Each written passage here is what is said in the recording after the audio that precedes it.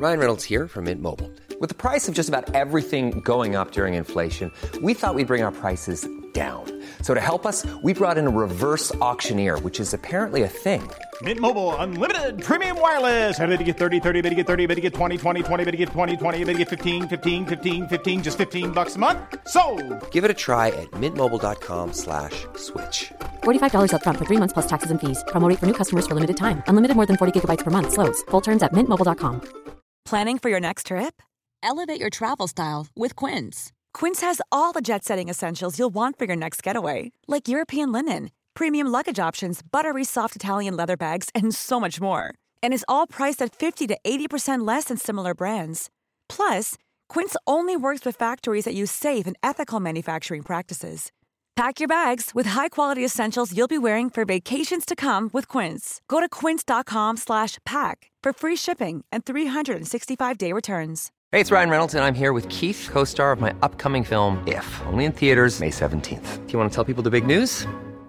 All right, I'll do it. Sign up now and you'll get unlimited for $15 a month and 6 months of Paramount Plus Essential Plan on us. mintmobile.com/switch. Upfront payment of $45 equivalent to $15 per month. Unlimited over 40 gigabytes per month. Face lower speeds. Videos at 480p. Active Mint customers by 531.24 get 6 months of Paramount Plus Essential Plan. Auto renews after 6 months. Offer ends May 31st, 2024. Separate Paramount Plus registration required. Terms and conditions apply if rated PG.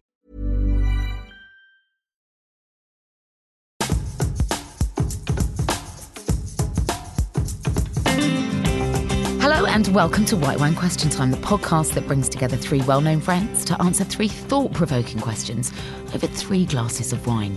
Today, I'm joined by 3 women who are all rule breakers, and we even have one law changer with us. Women who refuse to accept the status quo and are guaranteed to inspire you to demand more from life. I'm a little bit in love with them. On my left, it's Emma Gannon, the award-winning host of Control-Alt-Delete podcast, where she's interviewed everyone from Trini to Zoella to Lena Dunham to Gillian Anderson about their amazing relationships with the internet. She's also the best-selling author of 2 books, including The Multi-Hyphen Method, and unsurprisingly, is on the Forbes 30 Under 30 list in media and marketing after carving out a career out of the work that she loves. So nice to have you here, Emma. Thank you so much for having me. I'm excited. When it comes to looking at the bestseller list of business books, it was like me and then like 9 60-year-old American men who are very confident, very loud. And it's, I don't know, just to be like, hello, like, I wrote this. Emma is joined today by the force that helped to get the Voyeurism Offences Act of 2019 passed and added upskirting to the Sexual Offences Act of 2003. Upskirting, if you don't know, happens when a person takes a photo up another person's skirt without their consent. I mean, I'm saying that and I'm thinking, who does that? But they did, but they don't anymore. And if they do, they're looking at 2 years in jail, courtesy of this woman, Gina Martin. Well done. Hi, thank you very much. Funny that you think that's what happened, because you turned into Danny Dyer. It was like you had fangs. Like you turned into this horrific human, talking like spitting you like you follow. And completing this rather impressive trio is Gina's very funny sister, Stevie. She's the co-host of Nobody Panic, the podcast. She's a comedian, a writer, and an actor that you most likely recognise as Flo from Channel 4's Damned. Well, thank you so much for coming in. It's lovely to be here. Yeah, I tried female Viagra at one point. I did it for like 7 days, and during the 7 days, everything I did, I was like, oh, is this? Oh, am I aroused? No, I'm hungry. No, I need a drink.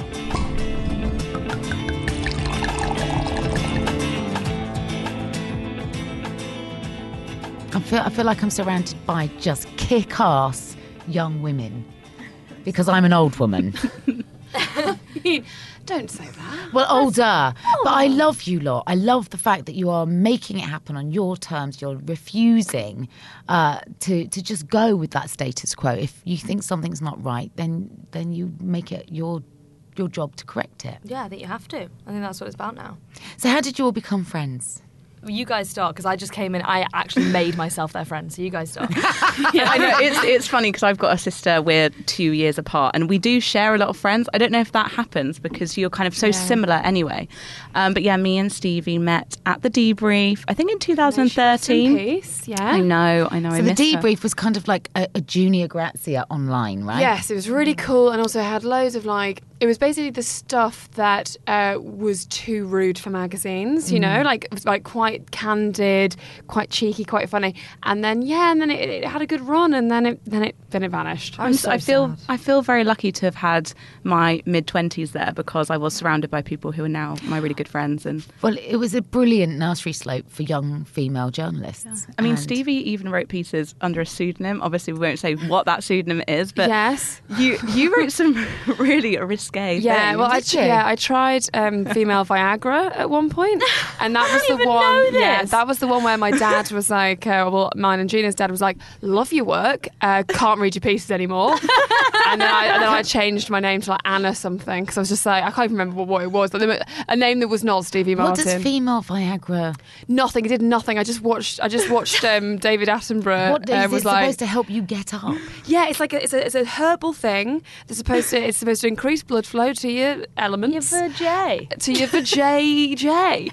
and I tried it, and I did it for like 7 days, and during the 7 days, everything I did, I was like, oh, is this? Oh, am I aroused? No, am I aroused by I'm this hungry. cup? No, I need a drink. No, I need.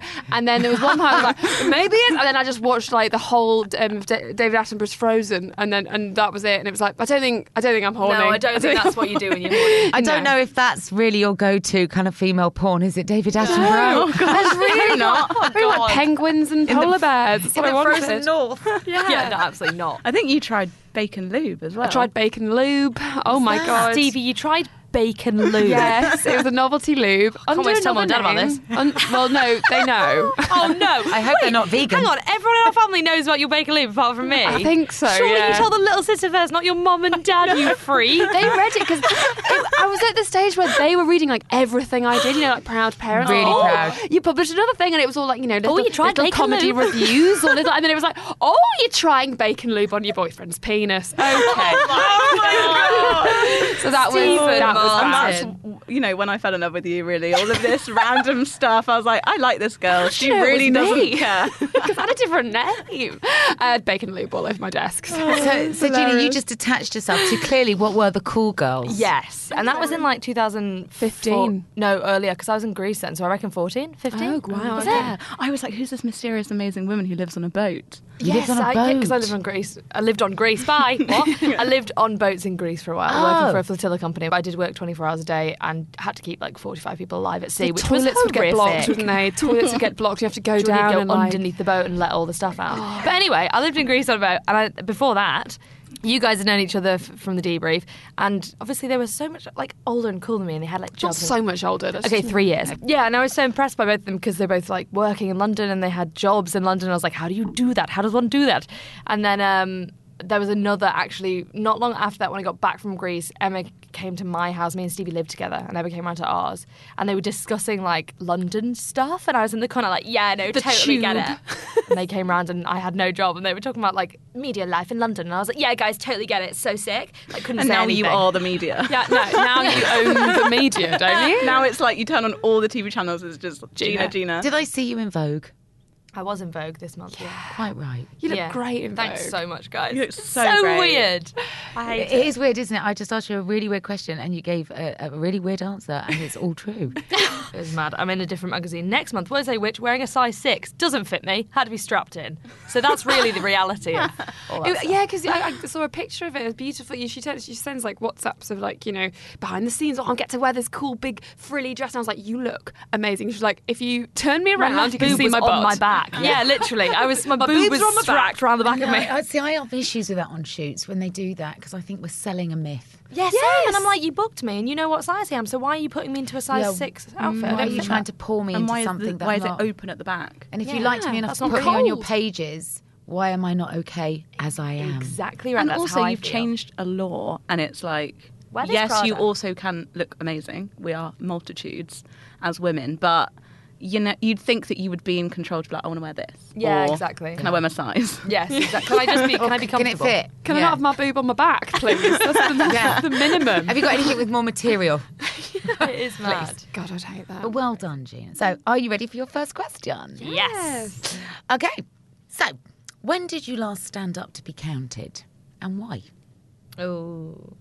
You change the law. Is all your answers are going to be, well, I changed the law. Literally. The law changed. Because honestly, that is all I am. No, you're not. That's not true. Yes, standing up to try and change British law was the last time. But also, I think your book is the last time you stood up. That's true. Because I had a conversation with Gina, so I'll just answer Gina's question. Yeah, she knows me better than I know myself. Sisters. But like, Gina signed with. So I was with a literary agent, and then I had to leave, and then I told my literary agent, like, Gina, you should sign Gina. She's amazing. She should write a book about. And Abby was like, yeah. And then Gina was like, I can't write a book. I won't write a book. It's not really for me. I'm not able to do it. I was like, okay. And she didn't like reply to the email for ages. And now now her book is coming out. So I think that's a real thing. Yeah, you that was a genuinely hard one. didn't think you were allowed to write a book because you're not a literary person. Yeah. And it wasn't a thing for you. Yeah, because I imagined a novel. So my idea was like, oh, we're going to write a book and it's going to be this massive, like, tome. Is that how you say it? Or tome. Oh, okay, so I've been saying tomb the whole time. Good to know. In publishing offices. Cool. This is like the time I was in Parliament and I said, albeit instead of albeit. I used to be able to constantly mispronounce epitome. Epitome. Epitome. Yes, I did do that. Stevie did that. And I had a guy that worked with us, and he always used to talk about this great bar that he went to called Alberoni. It's all bar one. Oh my God, that makes me so my God, happy. I love that. It's like Italian. Sounds way better than all bar one. Oh, I love all bar one. Love that. So don't feel bad about that. Did you think, though, when that offer came your way, that was the imposter syndrome too rife in your mind for you to say yes? Yes, because I think with the work I've done, I had no background of legal experience or any kind of political experience or anything, and like if you told me I would have done the thing I've done, I would have laughed out the room, because that's never been politics has never been a passion for me. Like I never thought I'd go anywhere near it. So the idea of writing a book about it was like, no. I guess it was political because it had to go It's through the human. House. But actually, it was a human rights issue. Totally, and that was actually my main point. Yeah. So just to explain to anybody that hasn't followed Gina's story, and if you haven't, I implore you to read up on her because it's really very impressive. You were at a festival in 2017, and you told us. Well, I'm sure you've told it a million times, but could you bear just to a couple share? times? Yeah, of course. Yeah, it was a festival with Stevie, and it was British Summertime in Hyde Park, and we were waiting for the Killers to come on stage because we'd grown up like loving the Killers, and we'd never seen them together. Brandon Flowers. Oh my God! Actually, stop it. Didn't get to see him that day anyway. Though turns out She was bloody Hottest woman crying. you'll ever meet. she was bloody crying the whole time. Yes, You were. because I got Got upskirted. upskirted. Did she ruin it for you, Yeah, wouldn't stop Stevie? going on about it for 2 years. Still haven't. I love you. Oh God, yeah. So we were just in the crowd. These guys were sort of hitting on us. I basically said I was hungry. He offered me a chip. I said, yes, please, that's kind. And then he turned into an arsehole, like, because I'd given him a chip. It was like, you owe me everything. And he kept making jokes, and then he made a really rude joke, and I said something cutting, and Stevie laughed. And then he obviously was really upset about it, because then I felt him brush up against me, but I was we were in a massive crowd of like 60,000 people, so it was like, well, that's normal. But then I saw one of the other guys on his phone on WhatsApp, and he'd been sent the photo of basically like 3 inches away from my crotch. He'd put his hand up my skirt and taken photos of my nether regions. And I grabbed the phone and like held it up. And me and Stevie started like screaming at him. No, I mean, Gina did also, but I just stood still and you know what's- cried. no, Because I was so horrified. I was like, no. Do you know what's really interesting? It's funny that you think that's what happened, because you turned into Danny Dyer. You went mental. You were. It was. She was like. It was like you had fangs. Like you turned into this horrific human I've never seen before. So that's not how you remember it, Stevie. I remember I was frozen and shaking and going, You were like talking and like spitting. You were like, you fucker. okay, good. Which is okay, that's great. fine. It's not about me. Keep going. No, but you were great. Yeah. But I like Anyway, that. I like that. when someone inside messes your with your equipment sibling, rack, it's not externally, okay. you were Danny Dyer. Protecting. Yeah. She was protecting me. But then I ran through the crowd. A couple of people kind of pushed it, sort of moved him, and they were like, run, and I ran away with the phone to the police, but he ran after me. And then I got to the security, gave them the phone, the police called, they separated us. The police were like, oh, there's not really much you can do. We won't really hear anything from us about this, sorry. And then they were like, don't worry though, we made him delete the picture. And I was like, cool, my evidence is gone.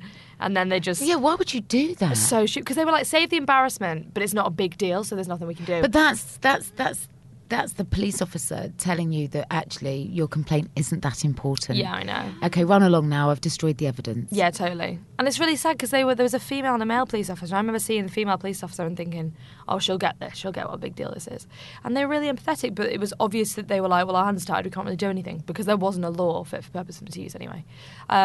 Yeah, and then found out it wasn't a sexual offence, and then just like gave it a go. Next person. It shows how normalised it is that you know, when someone tells you something that is actually quite awful and someone just goes, oh, well, meh. Do you know it's what, like, well, how did we get to that point? Yes, that's very severe that we've got to that point where we're like, yeah, that's just life. Like, it's really bad. Which I think is wrong. happening with social media. When you read so much horrific stuff in a row, you can get to the point where you're like, you're almost like desensitized. You are desensitized, which is really scary. and that is what's so terrifying about it. I mean, I remember many years ago when Bros split up, and we went to Bros the final, and I know, sad day, and something really disgusting happened. We were at Wembley Stadium, and we'd gone up on the coach from Cheltenham in Gloucestershire, and my friend had a pair of like denim cut-offs on, and just as the concert was kind of coming to this crescendo of the final moment, a man ejaculated onto the back of her legs. Oh my God. And nobody would listen to us. We were 15-year-old girls. Oh my God. That is horrific. And you know, it's like the most we thought we could ask for is a tissue. Yeah, you're like, that's the most I'm going to get. Isn't that far out? As you're saying that, Gina, that's just come flooding back to me. I'm sure we all have stories or memories like And that. that's so fucking wrong. It's so fucking wrong. They say now that So wrong. YouGov just did some a study based on the Press Association, based on the campaign we did on the upskilling work, and it's about sexual harassment in general at music festivals and gigs and venues. And it's half of women under 30 are sexually harassed in some way, whether that's grabbing your ass or upskirting you or lifting up your skirt or doing that, what you've said, or worse. But because I was just thinking then, I was like, oh yeah, that's never really happened to me. And in my head I thought, that's never really happened to me. But of course, you know, they have put their hands up my skirt and grabbed my buttock. Yeah. And like, oh, so that it is has happened. Yeah, that is not okay, is it? it? In your head, you've internalised that narrative Well, that that's because normal. we're told it's not such a big deal. Exactly. Yeah. I And remember actually, there was a it's our meeting- turn to say it is actually. Yes. It's Yeah. utterly unacceptable. Exactly. I remember at the debrief every morning there'll be like maybe 12 of us around a table and we'd brainstorm ideas, and one of them was about like men ejaculating or like being in their van, like masturbating basically, and the editor was like, put your hand up if you've ever seen that, like in a, you know, going to school or walking past, and everyone put their hand up. Yeah. Isn't that crazy that all of us in this room have some kind of story? That's mad. Yeah, and also that it's often you feel like the onus is on you to do something about it. And it's like, why aren't men who don't do that going, hang on, what? Yeah. There are some of my gender going around wanking in vans, Why aren't they helping masturbating in stop vans. it? Yeah. But why aren't we? What upset me with your story, Gina, is there was so much kind of attention put on what you were wearing. Yeah. It's like, hang on a minute. Yeah, so Can we much. just look at the man that did this as opposed to his victim? Yeah, why is the focus on me? I did nothing I wrong. don't care if you're walking around in a thong. He still has no right to do that. Exactly. And that was really interesting because when the first thing the police said to me was, we've had to look at the image. It shows more than... It's so weird how it's like the memory is so crystal clear, even the words they said. They were like, we have to look at the image. It shows more than you'd want it to show, but because you're wearing knickers, it's not a graphic image. So it's like, okay, you're wearing a skirt, but because you're wearing knickers, you can't prosecute. But you shouldn't wear a skirt, you should wear trousers so it wouldn't have happened to you in the first place. It's like, I can't win. Well, I think you have had your paws up for quite a while now. Stick it to him, Gina. I love you for that. And I'm just thrilled that there are women like you out there. Oh, thank you. And you must be very proud of your sister. No. I think it shouldn't have been made illegal. Imagine if that was What a plot twist, if that was how you felt. Yeah, I saw clips that bit. I love that. you used. Yeah, you used You're proud of it? No. No, I'm Stevie, when did you incredibly- last stand up to be counted? Oh, I mean, it's very difficult to follow that, isn't it? Because I have to haven't follow it. done It's anything. not about the following it. scale of the stand-up. Sure. It's just the fact that you felt that you needed to. Felt that I needed to say something. I think it's not really a campaigny thing or a, you know, doing actually any good. Shut up. Sure. Everyone tell But Stevie it to is- shut up. But it Stevie, is, shut up. No, but it's quite low level. But it is like when I was at university, I was in like a university sketch group, and we all did little comedy sketches. We went to the Edinburgh Fringe. It was really fun. It was like 8 of us, 2 girls, the rest guys. 6. I can do maths. Well done. Thank you. I went very hot then. I was like, I'm going to say 7. And then a lot of the guys who have been in it's at Durham University. A lot of them went on to do comedy, and they're now like very successful comedians. And I never it wasn't even like I was like, oh, I can't. I was just like, well, it's not for me because I'm a woman. I've not seen that. Yeah. And it wasn't, I hadn't seen female comedians. Loved Victoria Wood, loved like Joe Brand. But like I hadn't seen my level of person at the Fringe doing sketch comedy or doing something, all girls. Anyway, so eventually I did do it after like doing another job and then being like, oh, I miss it. But then we went back to our old university and we didn't really want to because we were a bit like, oh, it's a bit nerve-wracking.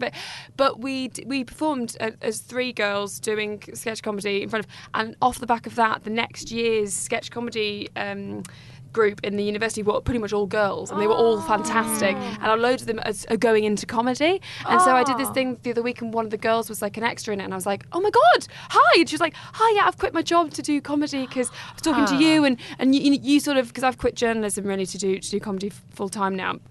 And I still do a little bit of writing, but it tends to be that. But it wasn't more of a stand-up to be counted. It was more of like, stand up and you can all stand up with me if you like. Yeah. You all do stand-up if you want. I also feel like every single, like when you went solo to do comedy, because Stevie was in a sketch group called Massive Dad, who were just incredible. But when you decided to go on your own, that was really hard for you. You were really scared of that. Yeah, it was terrifying. And you still are. Like, shows are still scary, but you're doing it. And I was so proud of you for doing that. Yeah, I think totally standing up. When you're writing, over and over again as well. Yeah, you stopped hiding in a group and you've, do it yourself. And I think that's the thing, a lesson that whenever like anyone asks me like, you know, what's the lesson that you've learned in your life, that's the one I will tell people over and over again. Like if you're frightened of something and it makes you kind of go like, oh, I don't know, I'm jealous of that person doing that, and you're like, it's because you want to do it. Yes. And it's so much don't worse misread to not fear do it. for excitement. Absolutely. And the fear you have of doing something that you're frightened of is so much less than the regret you have of not doing it. Absolutely. Yeah, totally. You can only regret the not doing. Emma, when did you last have to stand up and be counted? I don't know. It is a hard one because I think it's difficult to be like, I stood up and did this, but there's a few things that I'm doing in the future that I'm like petrified about. But I think now, looking back on the last year, because it's a year since my book came out, and essentially it's kind of put me in this space of like being a business. So that someone. So the book is writer. the multi-hyphen method, and it's about today's generation, and I include myself in this literally at the tail end, but it's about all of us having more than one thing that we do. It's that portfolio career. Yeah. It's essentially just, saying for so long we've been put in boxes and we've been told to be one thing, whether that's like pick a gender or pick asexuality or pick a job or pick a personality.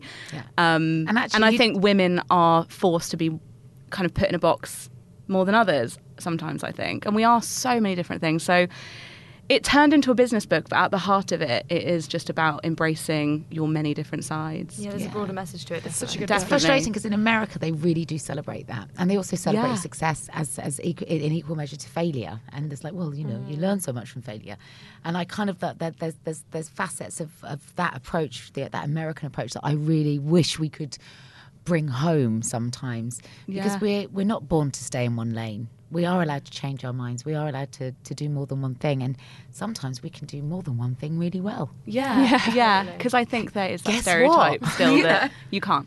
But it's coming out in America next year with like a whole new name and cover, and I think it's going to resonate in a different way. But they'll already be up for it, I think. Whereas here it's been like, this is new. Shocking. I beg your pardon. BBC News. People want to do different things in their lives. But I think for me as well, it's getting over that imposter syndrome of, you know, a business author used to be a man in a suit, and it still is in many ways. Like if you go into W.H. Smith, and I'm not saying that I've like shaken up the diversity, but when it comes to looking at the bestseller list of business books, when it was on the bestseller list, it was like me and then like 9 60-year-old American men who are very confident, very loud, and it's, I don't know, just to be like, hello, like I wrote this. I'm here. I'm really trying to be better at owning it and not being so.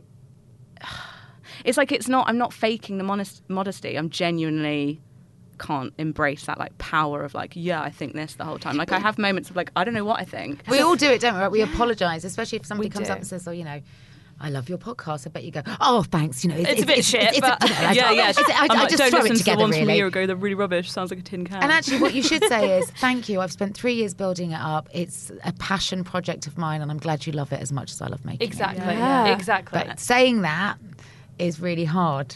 Yeah. And I think that why I kind of spoke about the power element or just this vocal element of owning it is there's a chapter in the book about money, and I feel like I'm meant to be this like voice of like, go get it. But sometimes I can't do that. You know, we all struggle with it. I don't know, still working through it. Yeah. We all are. It's just we being all honest are. about it. Yeah. Totally. Ready for a top up, girls? Yeah. Oh, yes, please.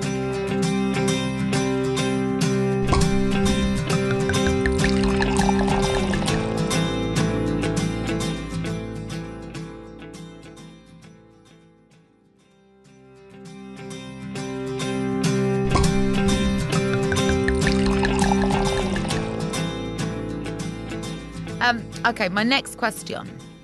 Emma, on a previous episode of Control Alt Delete, you had a guest on, and forgive me, I can't remember her name, but you were talking about, I think, online etiquette and communication etiquette. Yeah, it was Vicky Turk from Wired magazine. That's right, yeah. And you said something, I was driving along and I heard you say, oh God, yes, or her say, no, nobody makes phone calls anymore. And it was like, ooh, the phone call, ooh, how quaint. And actually what I think she said, and again, correct me if I'm wrong, but what she said was, if you were going to make a phone call now to somebody so as not to alarm them, you'd text them first for fear that somebody might have died or it's a terrible thing that you're calling for. That's so funny. So what the hell has happened to the phone call? And when did you last make a call of any significance? Oh, this is such a great question. Thanks, Because I get actual heart palpitations when people call me, and if it's an unknown number or it's a number that's not saved, I'm like actually horrified. Like I'm just like, that's so rude that you're I calling. get very excited because I always think if someone's going to call me, it's going to be for a mass. Because the only people that call me are my mum and my like agent, and so they only really call if there's something quite like I've got something or I've got a job. So I was like, well, I guess I'm in Hollywood now, and it never is. And always like, so I always get really excited and always like, oh well, this will be the call because I'm now Spider-Man. The call. Yeah. I haven't auditioned, but I've probably just got it. Or it's mum being like, what are we doing? What's happening this weekend then? So when did this happen? When did like that? You know, we probably all use an iPhone, right? It's a phone. It's a phone. It says it in the know. freaking title of the product. Because we don't want to. Because like a call is, it requires us to like think things on the spot, make things, say it all like. Kind of, what's the word? I keep wanting to say al fresco, but I don't mean that. I mean like off the cuff, candid. Yeah. The difference being that on a WhatsApp, you're not al fresco. So I mean, like with like a WhatsApp, you're able to like I delete WhatsApp. Like I kind of edit them and kind of think about it and think of like a funny, pithy way to say it. Or like if someone's like inviting me to something and I can't go, I'll think of the best way to be like, oh, I'm so sorry, I can't make it. Whatever. Whereas if they were calling me, I'd probably be like, I'm going to the zoo. Oh, why did I say that? You say. It's just immediately you're seeming really panicked by the prospect of phone calls. Yes, like your body language is changed. Because you have to come out with it now. Am I so old-fashioned that I still love a phone call? No, because I think that's good. I think you should still love the phone call.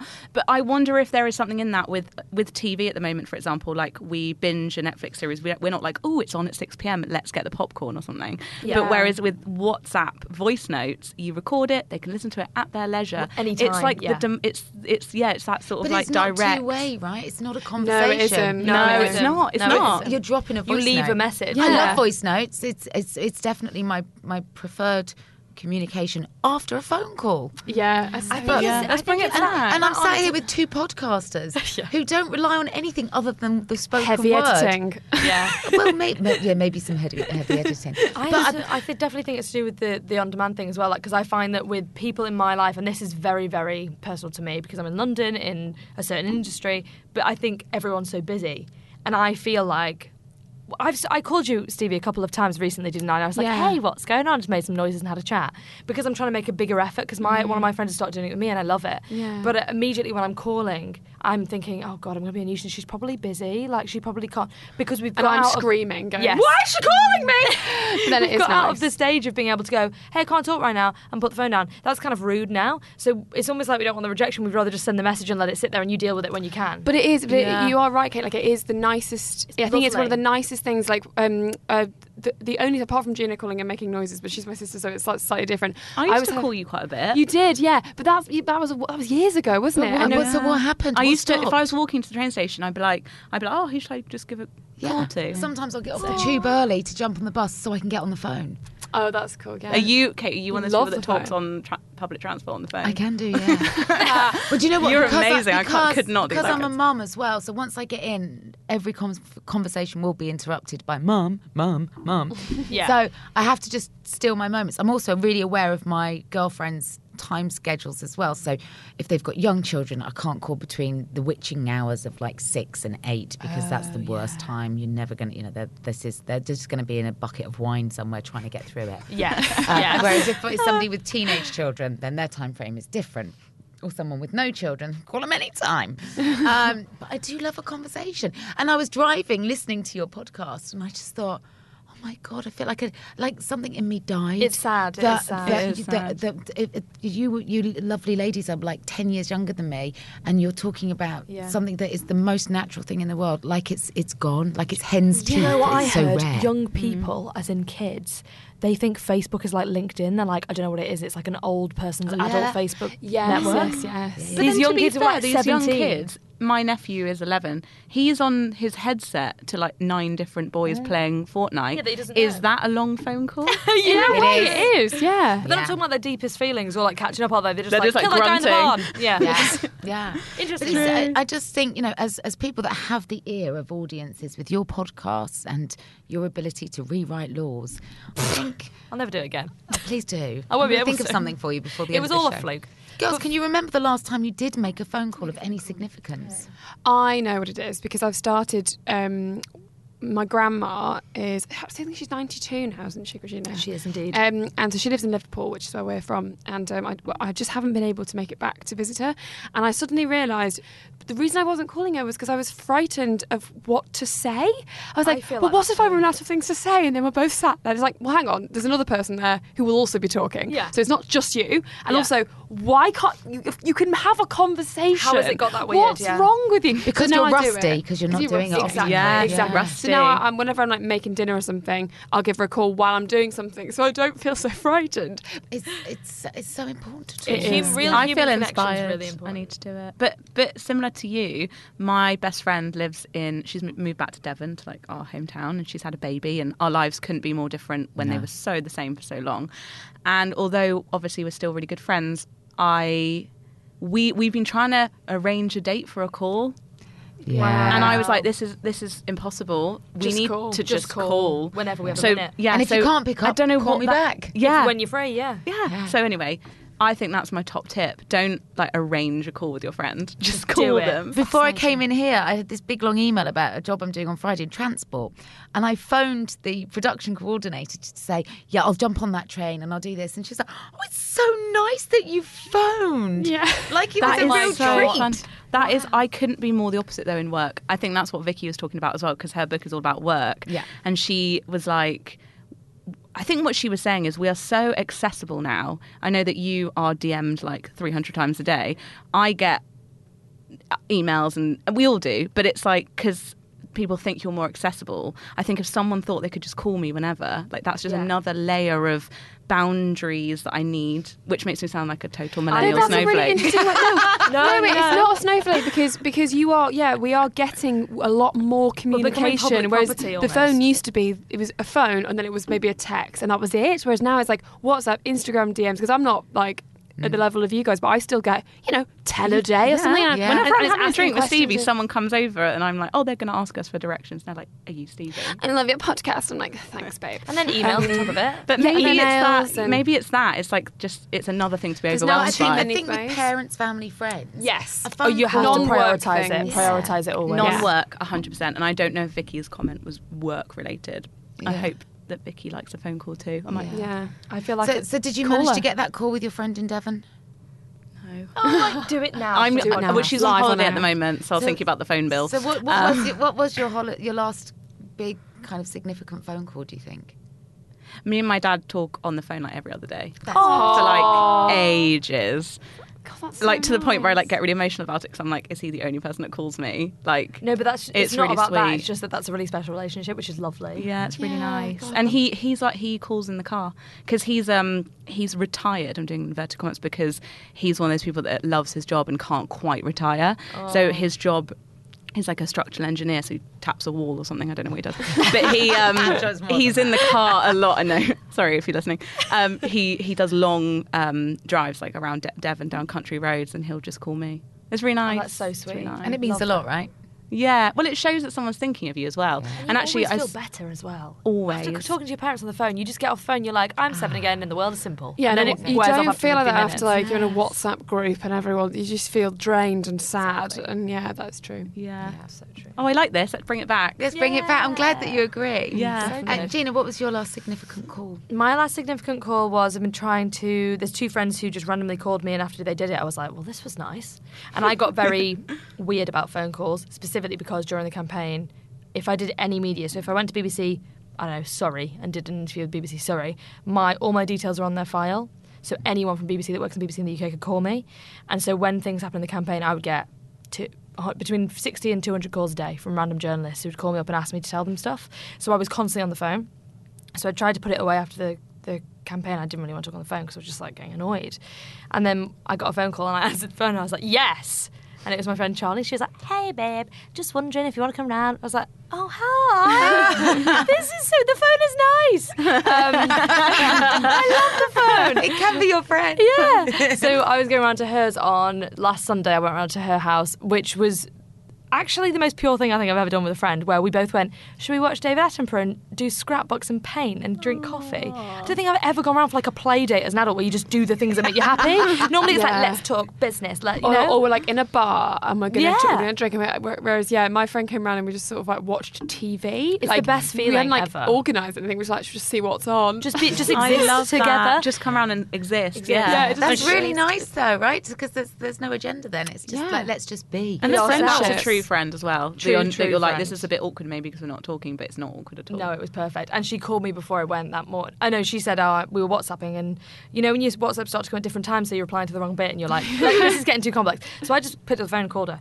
And she was in bed, she was like, ooh, yawning and stretching. She was like, I'm really tired. And I was like, yeah, okay, well, I'm leaving now. And we just had a really nice conversation before I left, like planned what to have for breakfast. And it just like really pepped me up. I was like, oh, that was the most wholesome conversation I've had in like the last 6 months. So that was my last conversation. Sometimes Wow, a this phone is call really can reach the proving that parts maybe we that a WhatsApp can't reach. need some No, wholesome. absolutely not. But you know what? That was, that's why I fell in love with podcasts, because I thought people are talking. Yes. Conversation is king.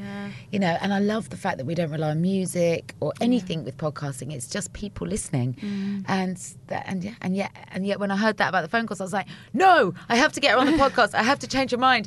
We have to do this. She's got the voice of a millennial generation. We can bring back the phone call. Okay, we're bringing Job it back. done. We're Yeah. bringing it Job back. done. Absolutely Yeah. done. I'm calling you after we leave, Stevie. That's a bit much. I'm going to call you all tonight for an hour.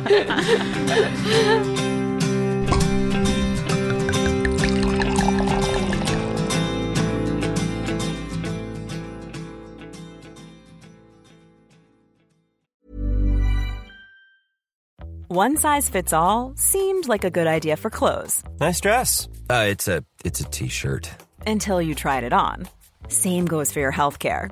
That's why United Healthcare offers a variety of flexible, budget-friendly coverage for medical, vision, dental, and more. So whether you're between jobs, coming off a parent's plan, or even missed open enrollment, you can find the plan that fits you best. Find out more about United Healthcare coverage at uh1.com. That's uh1.com.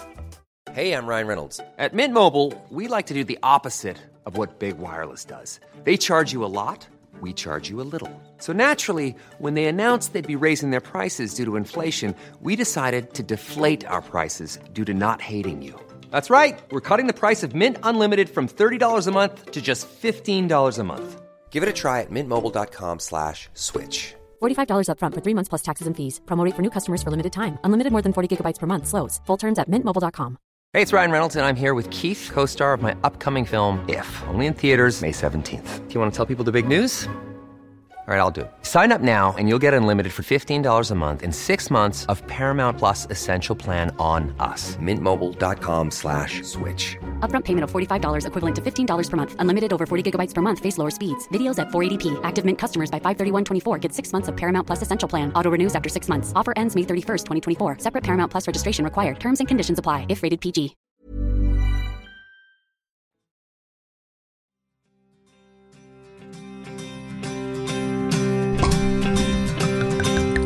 Okay, our last question. You've all been instrumental in working with and growing up around the internet. What I want to know from you is, what do you think will finally break the internet?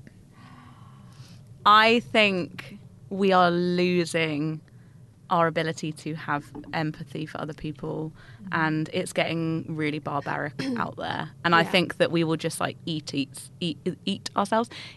other into, like, I don't know, this mess, and we'll all just come off it.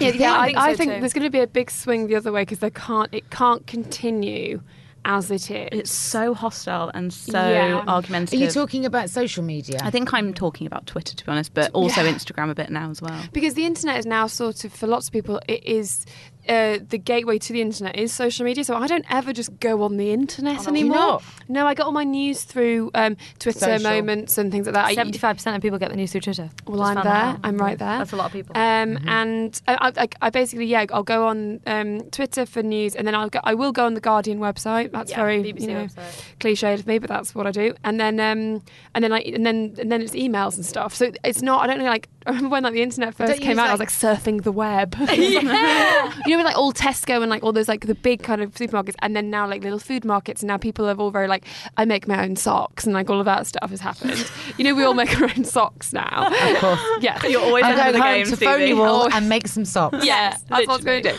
But then there's always like a counter culture that kind of springs up, and now with all of the Silicon Valley big tech giant guys, like all their kids are like off, they don't have phones, and they're completely off. All those schools don't have. And I think purges. But again, it's like it's rich people being able to do that.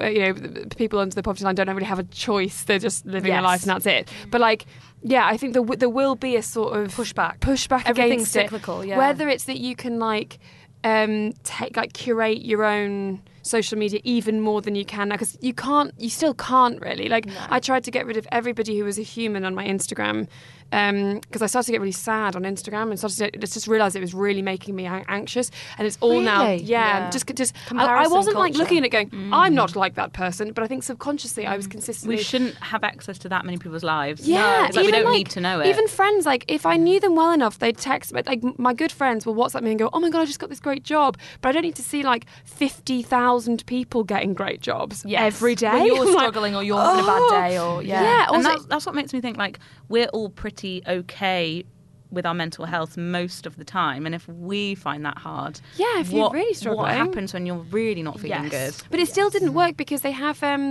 like if you get rid of loads of people, then they fill it with like these sponsored content stuff with like, which is again girls in bikinis, girls like makeup things. You know, do you think you look fat?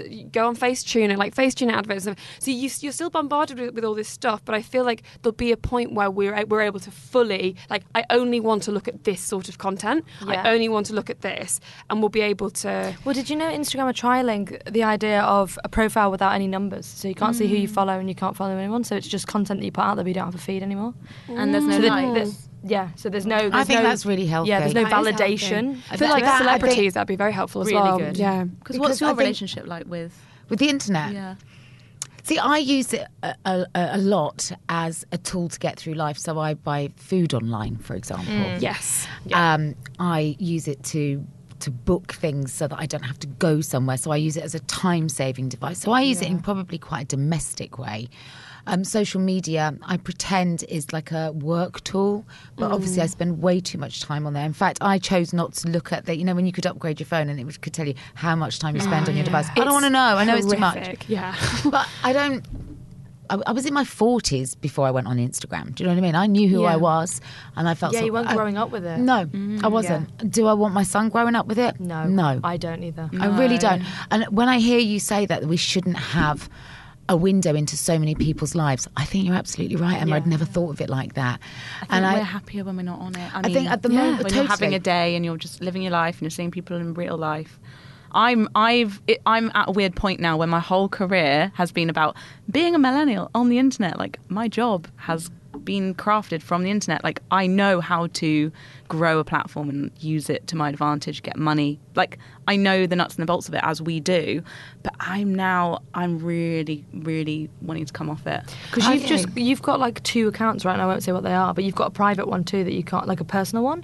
And I think a lot of young people have that. They have a Finsta, which is like a fake Insta and a real Insta. Yeah. So you have 2. So you have Finsta.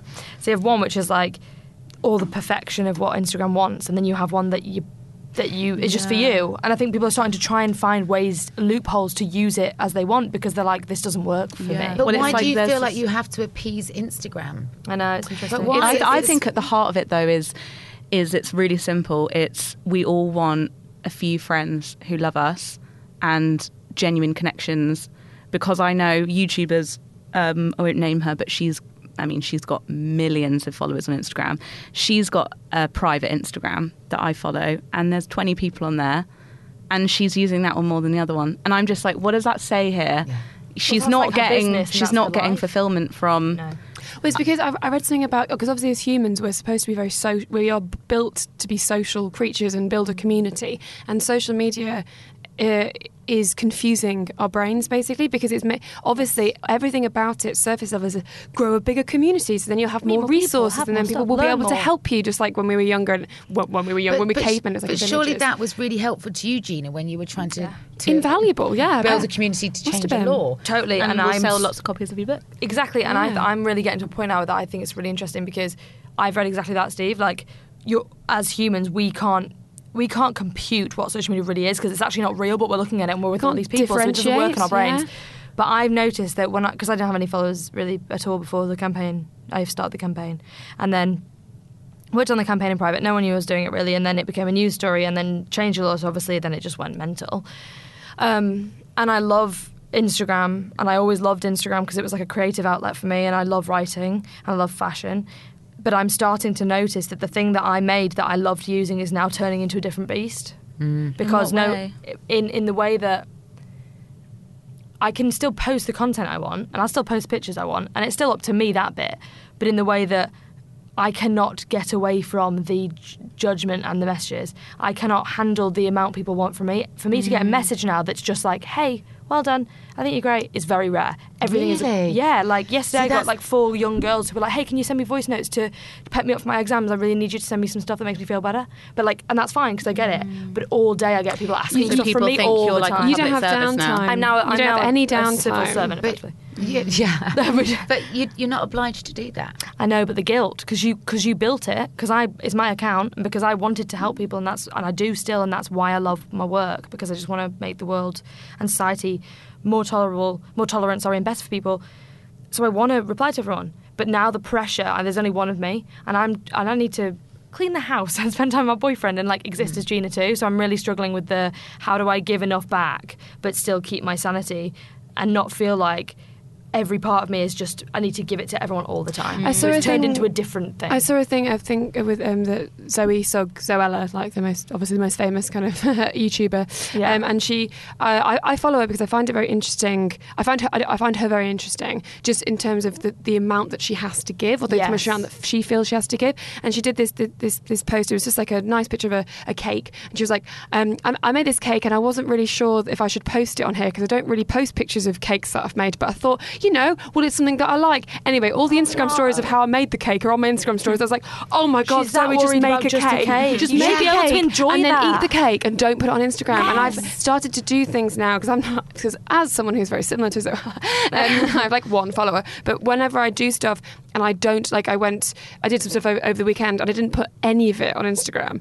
And it just felt like I'd done it rather than I'd done it for someone. There was a weird subtle difference. Else, it's like, I had a nice day and that's mine. It's mine. Yes. Mine for me. I didn't mine it for something else. Like I didn't try and get some likes out of it. We've created something that controls how we live, how we work, everything. There's no regulations in place. They wrote the community guidelines on Instagram. They wrote those guidelines when they started Instagram. And now they've got 18 billion subscribers. I don't know what it is, but it's changed so massively and we don't really know how to handle it. And I think there's going to be a pushback where they have to put very strict regulations in, and things are going to change massively, because if they don't, people are going to stop using it. And people lose they all are. their money. They are Totally. hacking our brain chemistry. That's like how It's changing our they brains. Because there are hacks. Do you think it is? that you can Yes, use it says yourself? Like there's this scientifically. app called Nuzzle. Have you heard of it? But No. it basically takes your Twitter feed and just serves you like interesting news stories. It like strips away like the horrible noise. nature of Twitter and just gives you the content. But on that point quickly, just about the pressure of existing online, I feel like because I wrote this article for Elle a while ago about how like being 100% woke and like Explain what really woke up to really date. means. Yeah, knowing all about social issues, being really, PC and Awake to the trying. world. Well read is like it is a pressure, and I feel like, for example, Gina's a little bit younger than me, but I feel like you are so much more woke than me. Like, I feel like it's every single day I'm like, a new thing to be aware of. Oh, me too. I feel like that every day. And I always make mistakes still. I always say the wrong things. We have to make mistakes, and we have to make mistakes publicly. Like I've done this. Jamila, basically. That's why she's great at that. She's fantastic. I love her. I love her too, and I love her strapline, which is like feminist in training, because it's like you're never done. But I wrote this book recently, and in part of the book there's a section on privilege in activism, which is effectively the messaging is about how it's very easy for me to sit here and be like, let's all change the world, stand up for what you believe in, do it. But like, that's not an option for a single mum who just needs to buy food for the kids and get it on the table. Like, she's not going to be like, I'm going to go out there and change the world, stop using plastic. She hasn't got the time. So it's about realising that activism and all that kind of stuff is also a privilege. And I talk a lot about white privilege in it, and how my journey with white privilege, and realising that the way I look and being a white woman meant that when I walked into Parliament, I wasn't an anomaly, and they were more likely to listen to me. And I know women of colour who are in politics who the barriers are just stacked against, because they're going into a world of just white money, and these people don't necessarily understand or relate to someone who doesn't look or sound like them. So I write about this, and I wrote the chapter, and obviously there's going to be mistakes in it, language problems maybe. And I finished it, and I realised that my publishers are all white, everyone who works there, and my agency is all white too, which is fine, but it just means that there's not a different lens looking at that. We should have a more critical lens looking at that, because it's a white woman giving you all the answers, which isn't necessarily helpful for everyone. And I asked a friend of mine called Asia Barber, who's a really good anti-racism educator, to go, we paid her, and to go through and edit and basically look and add notes. Okay, well this doesn't really make sense. That's the wrong language, that's quite offensive language, maybe you should use this word, whatever. And then when I did it, I was like, what? So I'm going to pay a woman of colour to like change my chapter and then put it out as if I'm perfect? That's not right. So in the book, I've written the chapter totally unedited, and then there's chapters there again with all of her crossings out. That's interesting. I like that. Literally just so that, and for the only reason of going, listen, like, you can be public with your mistakes. You're allowed to make mistakes. We're all learning. None of us are getting it right. We're all at different stages, and we don't know everything. Was entirely honourable. Yeah. So the internet has changed that as well. So I think that's a good. Little things like that show us that if you do a tweet in 2009 and it's quite offensive, and you are like, oh, I've learned, you can be like, I've learned that was 10 years ago, like I'm now in training, and I know why that was wrong, I know why that was bad. Whereas a lot of people, don't. It's so terrifying now, because you get sacked for it if it's there 10 years ago. Of course, I mean, obviously some levels that's of tweets. What I think is going to be the internet. That's what I think is going to be the internet. The inability to be human. The inability to make mistakes. Because we've let it too far in. We need to put it back in its place. Absolutely right. Do you know, it's been so fascinating meeting you all and talking to you all, and I think you're remarkable. I think you're intelligent. I think you're sassy and funny, and just keep doing it, because we need more women like you. We really do. Thank you. It's very kind. Thank you so much. Thank you. Thank you so much. Don't forget, if you'd like to get in touch with us, please do. We love hearing from you. Our email address is whitewinequestiontime@yahoo.com. You can find us on Twitter @whitewineqt, or you can follow me on Instagram. I'm the Kate Thornton. White Wine Question Time is produced by me, Kate Thornton, along with Caitlin Mercer for Yahoo. And our music has been created and provided by the marvellous Andy Bell. His music is available in all good music outlets, new music from Ride, and of course his back catalogue with Oasis. As always, please do as we do. We know we've sunk a few drinks today for your entertainment purposes, but we always try to drink responsibly.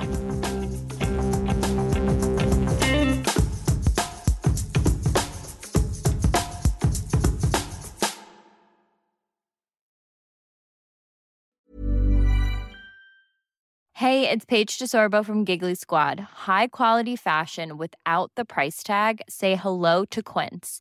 I'm snagging high-end essentials like cozy cashmere sweaters, sleek leather jackets, fine jewelry, and so much more. With Quince being 50 to 80% less than similar brands.